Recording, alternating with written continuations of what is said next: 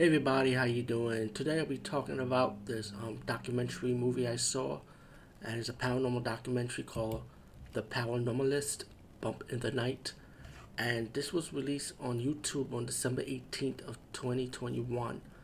Um, I think they had their own YouTube channel called Beyond the Paranormalists, which is a link that they put on the description of this video, and the site I'm on is actually the the Paranormalist. So I guess that's the solo site.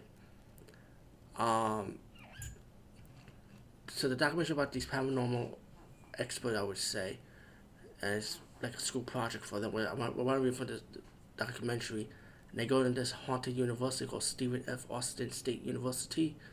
Um, I'm not sure where that at. I assume it's in Texas. It sounds like Texas. I could be wrong though, but I'm just assuming. Um, you got about three, I would say, about four guys and one female going to this college. They interviewed one guy that I presume he's a script writer, like a teacher, and he's talking about how this place go bump the night. He hears sounds and stuff. And this movie is like 1 hour and 33 minutes, so it's a long documentary movie, but it's well edited and well put together. They go inside the place, they see shadows, they hear sounds, like you usually hear in like a lot of these paranormal investigation documentaries or series.